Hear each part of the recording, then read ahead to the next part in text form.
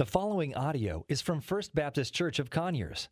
More information about First Baptist Conyers is available at firstconyers.com. Well, I want to ask you to take your Bibles this morning, turn to John chapter 12, and we're going to look at this passage of the coronation, if you will, of a new king.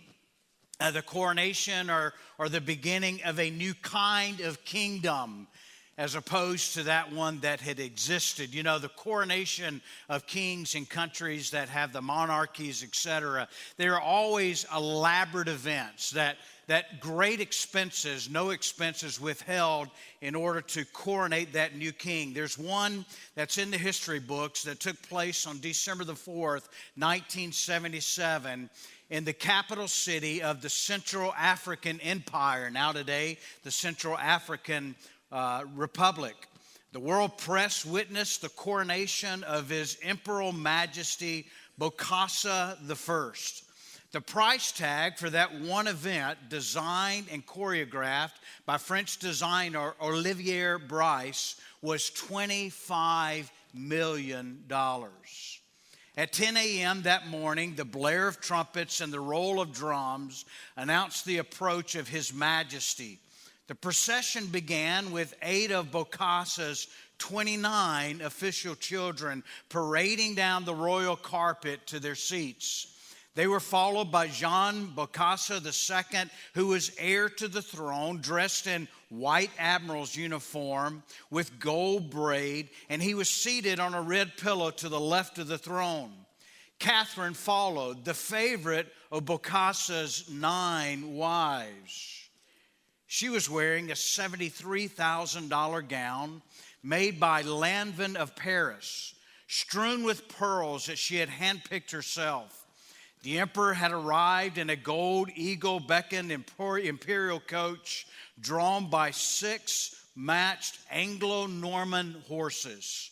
He wore a 32-pound robe decorated with 785,000 strong pearls and gold embroidery.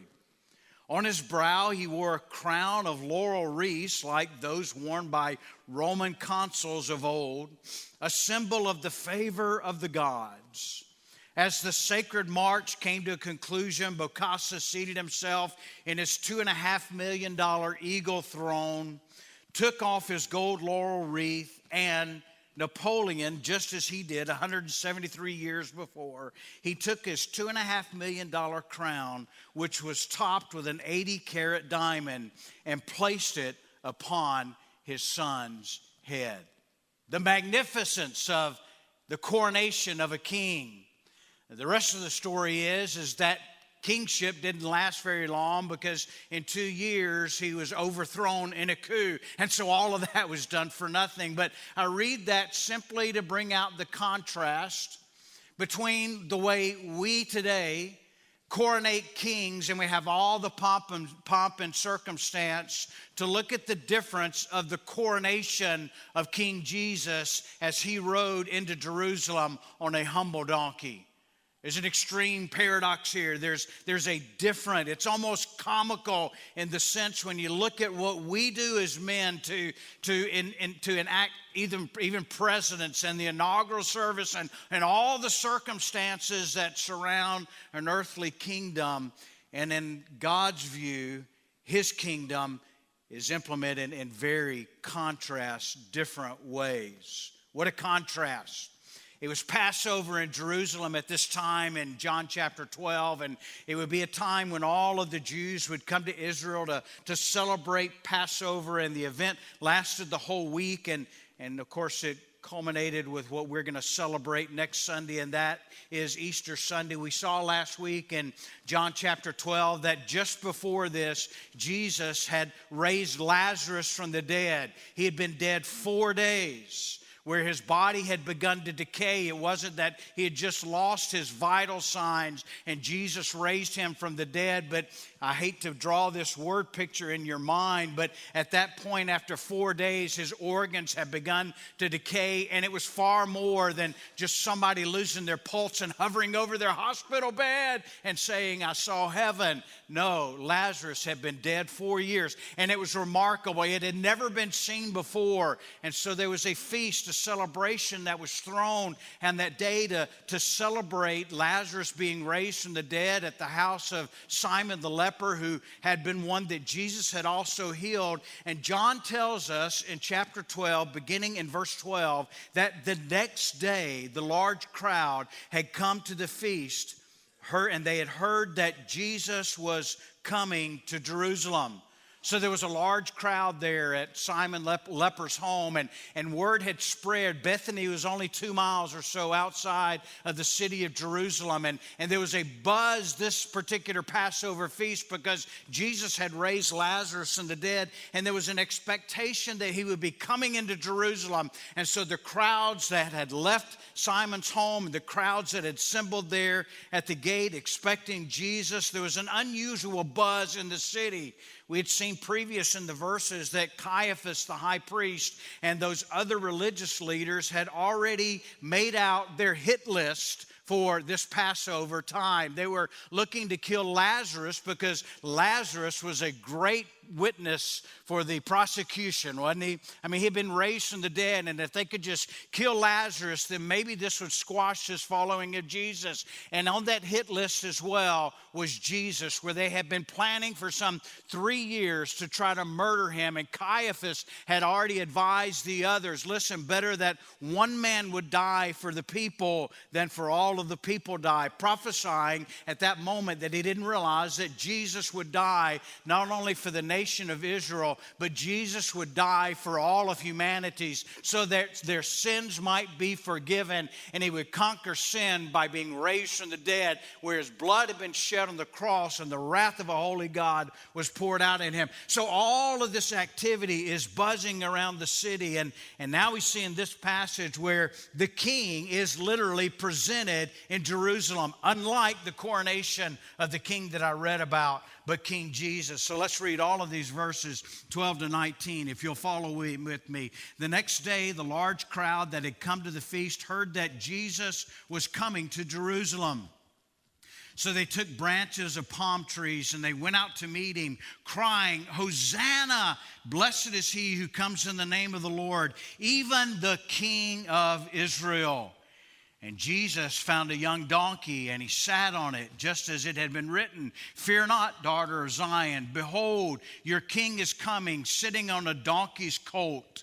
His disciples did not understand these things at first, but when Jesus was glorified, then they remembered these things had been written about him and that he had done what they had done to him. And the crowd that had been with him when he called Lazarus out of the tomb and raised him from the dead continued to bear witness.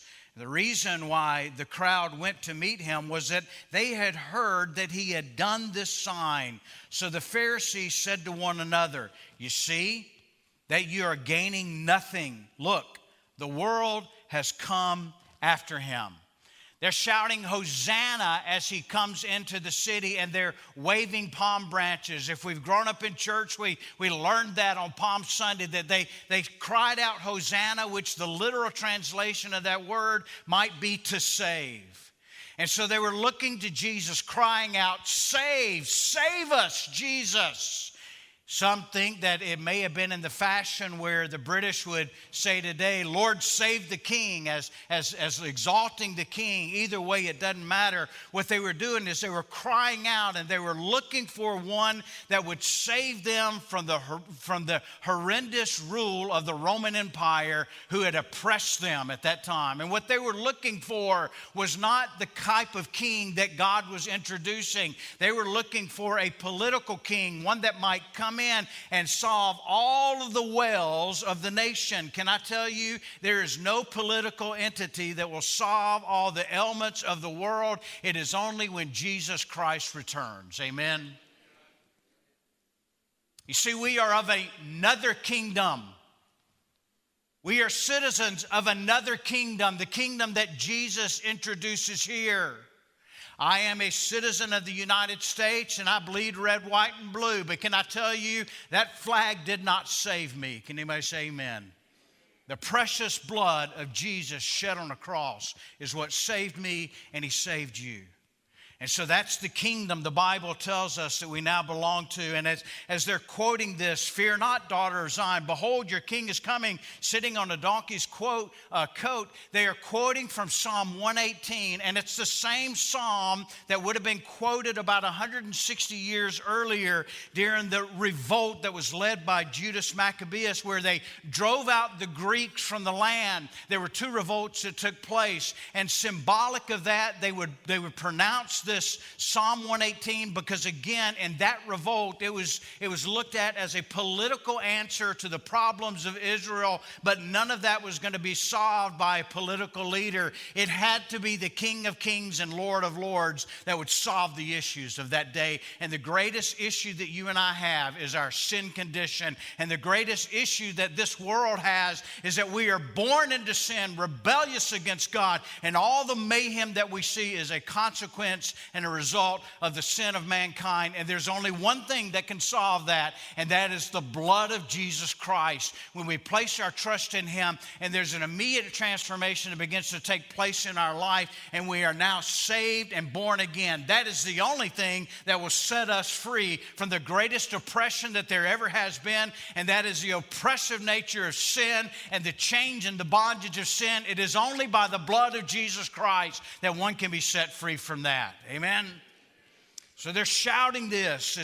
It's not coincidental that they were waving the palm branches. For you see, in that Maccabean revolt during that time, it was the palm branch that became the symbol of nationalization, of a nationalized Rome, of a political system that would throw out the Greeks, not only the Greeks, but later would be a symbol to try to throw out the Romans. So now you know why they waved palm branches, because what they were looking for, again, was a political leader that would bring the nation of Israel to rise out of the depths of their oppression from the Roman Empire. You see, Jesus, as He entered in, the people expected at that time that Jesus was going to begin to lead an uprising, to call for a taking up of arms, that the people of Israel would cry out and revolt against Rome, and they would be set free. But can I tell you this?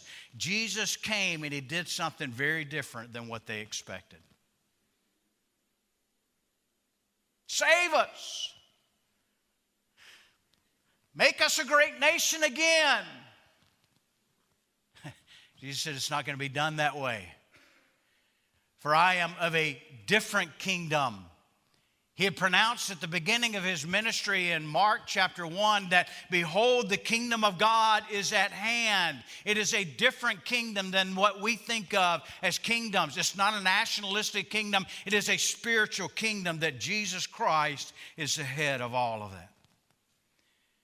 500 years earlier, as was read earlier, Zechariah 9 verse 9 would have been recorded, where it prophesied that Jesus, the Messiah, would come and He would be riding into the city on a humble donkey. Luke's parallel passage tells us that Jesus providentially gave knowledge to one of His disciples where there would be a colt that would be tied up, and they were to go and get that colt. And when Jesus did that, Jesus knew exactly what He was doing. What Jesus was doing was announcing that He was the fulfillment of that prophecy that had been made, one of many prophecies that had been made prior. And this prophecy had been made 500 years earlier, that He would come in, the Messiah would enter into Jerusalem, and a donkey riding on a goat. And Jesus knew exactly that He was announcing that He was the Messiah. It's kind of interesting that it was a goat that was used, a donkey that was used. A donkey was used because a donkey was viewed as a royal animal, but yet it was not like a wild or strong horse. It didn't symbolize power, but it symbolized humility, and that's what Jesus was pronouncing to do. You see, the new king had come, but he was of a different kingdom. But nobody understood. As we read through the rest of this passage, 16 to 19, it says that they were confused. Even the disciples didn't understand these things. But it wasn't until later, after Jesus had been raised from the dead and he had ascended to the Father and the Holy Spirit was given on the day of Pentecost, they began to understand all that was taking place. John inserts an interesting thing here in verses 20 to 22. Look at it. Of those individuals that pursue this king. He says, now among those who went up to worship at the feast were the Greeks. Now this word Greek can either be literally translated as Greek, of an ethnicity of Greek, or it can simply mean Gentiles. Whichever they were, I don't think is that important. But the fact is, what we're seeing here at the end of Jesus' life, where the beginning of his life, we see that there were Ethiopians, Gentiles that came from another nation, the three wise men that came to give gifts to Jesus. Now at the end of his ministry, we're seeing him also pursued by those who would be Gentiles, not Jews, because they were God-fearing people. You see, Jesus was a Jew. Jesus came to the Jews. Jesus was the Messiah of the Jews, but they didn't understand that his kingdom would expand far beyond the Jewish kingdom. And thank God it does, because you and I are a part of that kingdom today as Gentiles, those who are not of the fold. Amen. And so we see as he comes in here riding on this donkey, there were these Greeks, verse 21. So these came to Philip, one of Jesus' disciples, who is from Bethsaida in Galilee. And they asked him, Sir, we wish to see Jesus. And Philip went and told Andrew, and Andrew went to Jesus and he told him, and Jesus answered, and we're going to look at his answer in just a minute. In the original language, when it says it, they said, we wish to see Jesus. It's not just a one-time statement, but it's a continuous statement. So it's almost as if these two Greek guys are following Philip and they're saying, we want to see Jesus, we want to see Jesus, we want to see Jesus. You see, the Greeks were always looking for truth, right? The Greeks would philosophize over their last philosophy and stumble over that, but they were always in pursuit of truth. And I find it interesting that they're pursuing Jesus. Now, the response to Jesus must have been confusing, to say the least, in verse 23, when he says to them, the hour has come for the Son of Man to be glorified. What does he mean by that? Is Jesus now saying that the Son of Man is going to be glorified, that he's going to be exalted, that he's going to be raised up, that now this one who is going to overthrow Rome is now going to be identified and he's going to be raised up? But the following statement we see in his proclamation is very different than what they may have had in mind. For he says in verse 24, truly, truly, I say to you, unless a grain of wheat falls to the earth and dies, it remains alone. But if it dies, it bears much fruit. Whoever loves his life loses it, and whoever hates his life in this world will keep it for eternal life. If anyone serves me, he must follow me, and where I am, there will my servant be also. If anyone serves me, the Father will honor him. You see, Jesus was saying that he would be inaugurated as a king, not through conquest, but he would be inaugurated as a king through death. It's a kingdom paradox, isn't it? And we find it all through Scripture, paradoxically, these things that are spoken of the kingdom of Jesus, how very different it is from the earthly kingdom. When he uses this phrase, it's required that a seed of grain first fall to the earth and die before it can produce grain. Do you realize that agriculturalists tell us that in one single grain of wheat, there's a potential for at least 1 million replications of that one single grain, of a grain that falls to the ground. And if it does not fall to the ground, and if it does not die, then there will be no other wheat that will come. It will become extinct. And so what Jesus is beginning to say is, listen, I must die. Wait a minute. We're ready to march you up to the steps. And you're saying that you're going to die? But it was necessary that he die, because through his death, you and I now have opportunity to be a part of his kingdom through faith in Christ and through Christ alone. Jesus was telling them that he must die. You see, his rule would go far beyond other kings. His method of ruling would go far beyond other kings. You see, kings of that day and kings of this day, autocratic leaders, they tend to try to lead people through compulsion, but Jesus' kingdom was going to be where he would lead his people through a change of heart, a heart for him in response to his love. If you're following Christ today, if you're a disciple of Jesus, can I encourage you not to follow him out of compulsion?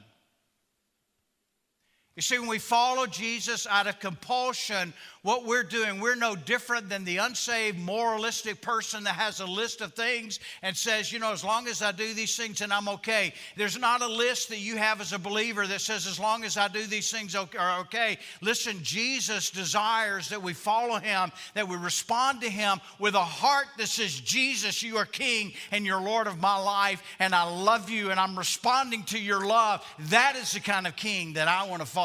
I don't know about you. He goes on to say in verse 25 again, verse 24, truly, truly, I say to you, unless a grain of wheat falls to the earth and dies, it remains alone, but if it dies, it bears fruit. And then in verse 25, he shifts it not from him, but to those that are listening. And then he says, whoever loves his life will lose it, and whoever hates his life in this world will keep it for eternal life. You know what he's saying to you and I? You know what he's saying to his first listeners? We got to die. Flesh doesn't die very easy, does it? I don't know about you, but I've crucified my flesh 1,000,000 times over. And it's worse than a cat. If you're a cat lover, don't be offended by this comment. Can you imagine if cats had 1,000,000 lives? Oh, my word. I've tried to crucify this flesh over and over and over and over and over to find that it just wants to live. And I've learned that daily I have got to crucify this flesh and die to myself. I've got to die to my own ambitions. I've got to die to my own desires. I've got to die to my own plans. I've got to die to my own dreams in ministry, and you have to die to your own dreams in whatever vocational pursuit that you might have. As a church, we've got to die to the kind of church we want to have.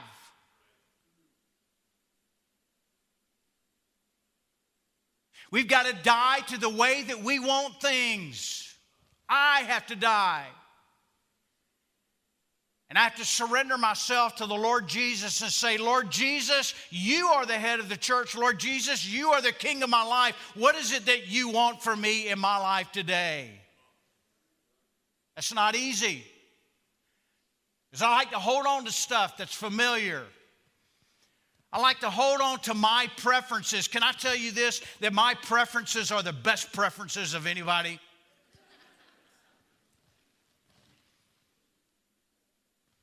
Jesus is saying we got to die. We got to die. Now, does that mean that I have to disregard all of those things? Does that mean that maybe I don't have plans and goals? Does that mean that there are not other things that I desire to achieve? No, it doesn't mean that at all. But what it means is that has to come under subjection to the Lord Jesus Christ in my life. And if I surrender that to Him, then He will bless that if that's His will. That I've got to turn from those. Seek the kingdom of God first and His righteousness, and then all these things will be added unto you. You see, there's this spiritual paradox all through Scripture. And Jesus is bringing one of them here because their expectation was a nationalistic king. And he's crushing what that expectation is and what the kingdom is. He's going to inaugurate some other paradoxes we find in Scripture, that power is made perfect in weakness. You want power? You got to become weak. Blessed are the poor in spirit. So if you want to be rich, you got to become what?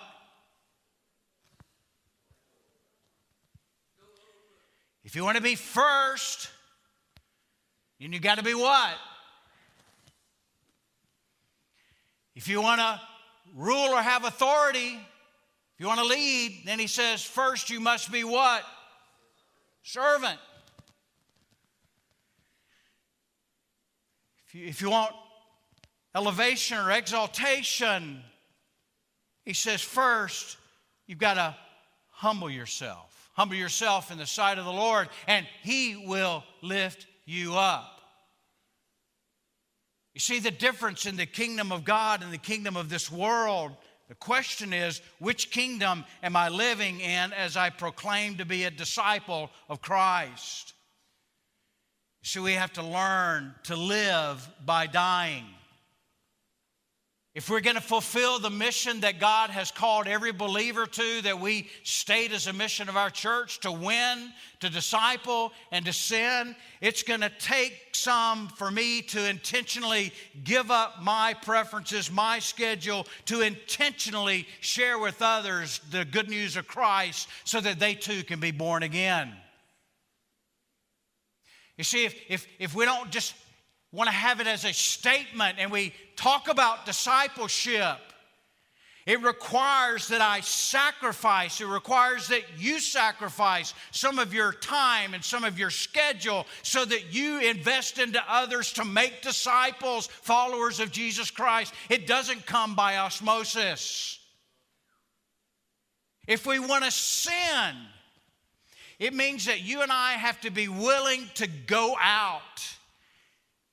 Not necessarily across the world, but it means that we've got to go into the world, and we go into the world every day. Though we're not of the world, we are in the world. And God has sent us every single day of our lives into the world as a part of His kingdom so that we might introduce others to Him so that they can be a part of the same kingdom that we're a part of. As my good friend Glenn Dyer says, you just got your marching orders. I got to wrap this up. Let me ask some concluding questions. As I stated earlier, I've learned again and again that dying to myself is a requirement for spiritual vitality. You ever get the feeling that sometimes your life is stagnant? Do you ever get the sense and the feeling that sometimes your spiritual life is stagnant and the potential there that spiritually is just dying? It may be. It may be. You need to lay your life down and die to some things. George Mueller, incredibly influential man in the 19th century in England. He was an evangelist, and it is said that he took care of as many as and more than 10,000 orphans in the city of London. 10,000. Stories are reported where he would be out of food and he would be at the breakfast table that morning and praying and thanking God for the food. And can you imagine the orphans around the table going, "Don't tell George, but there's no food here." When at the door, there'd be a knock. God would provide. Someone asked George Mueller this question: "What has been the secret of your life, George?" George thought for a moment and he responded this way. There was a day when I died. I died to George Mueller. I died to George Mueller's opinions. I died to his preferences. I died to his taste. I died to his will. I died to the world. I died to its appetites. And I died to the approval or blame even of brothers or friends. That, my friend, is the secret to George Mueller's life. I tell you, that's a secret to our life.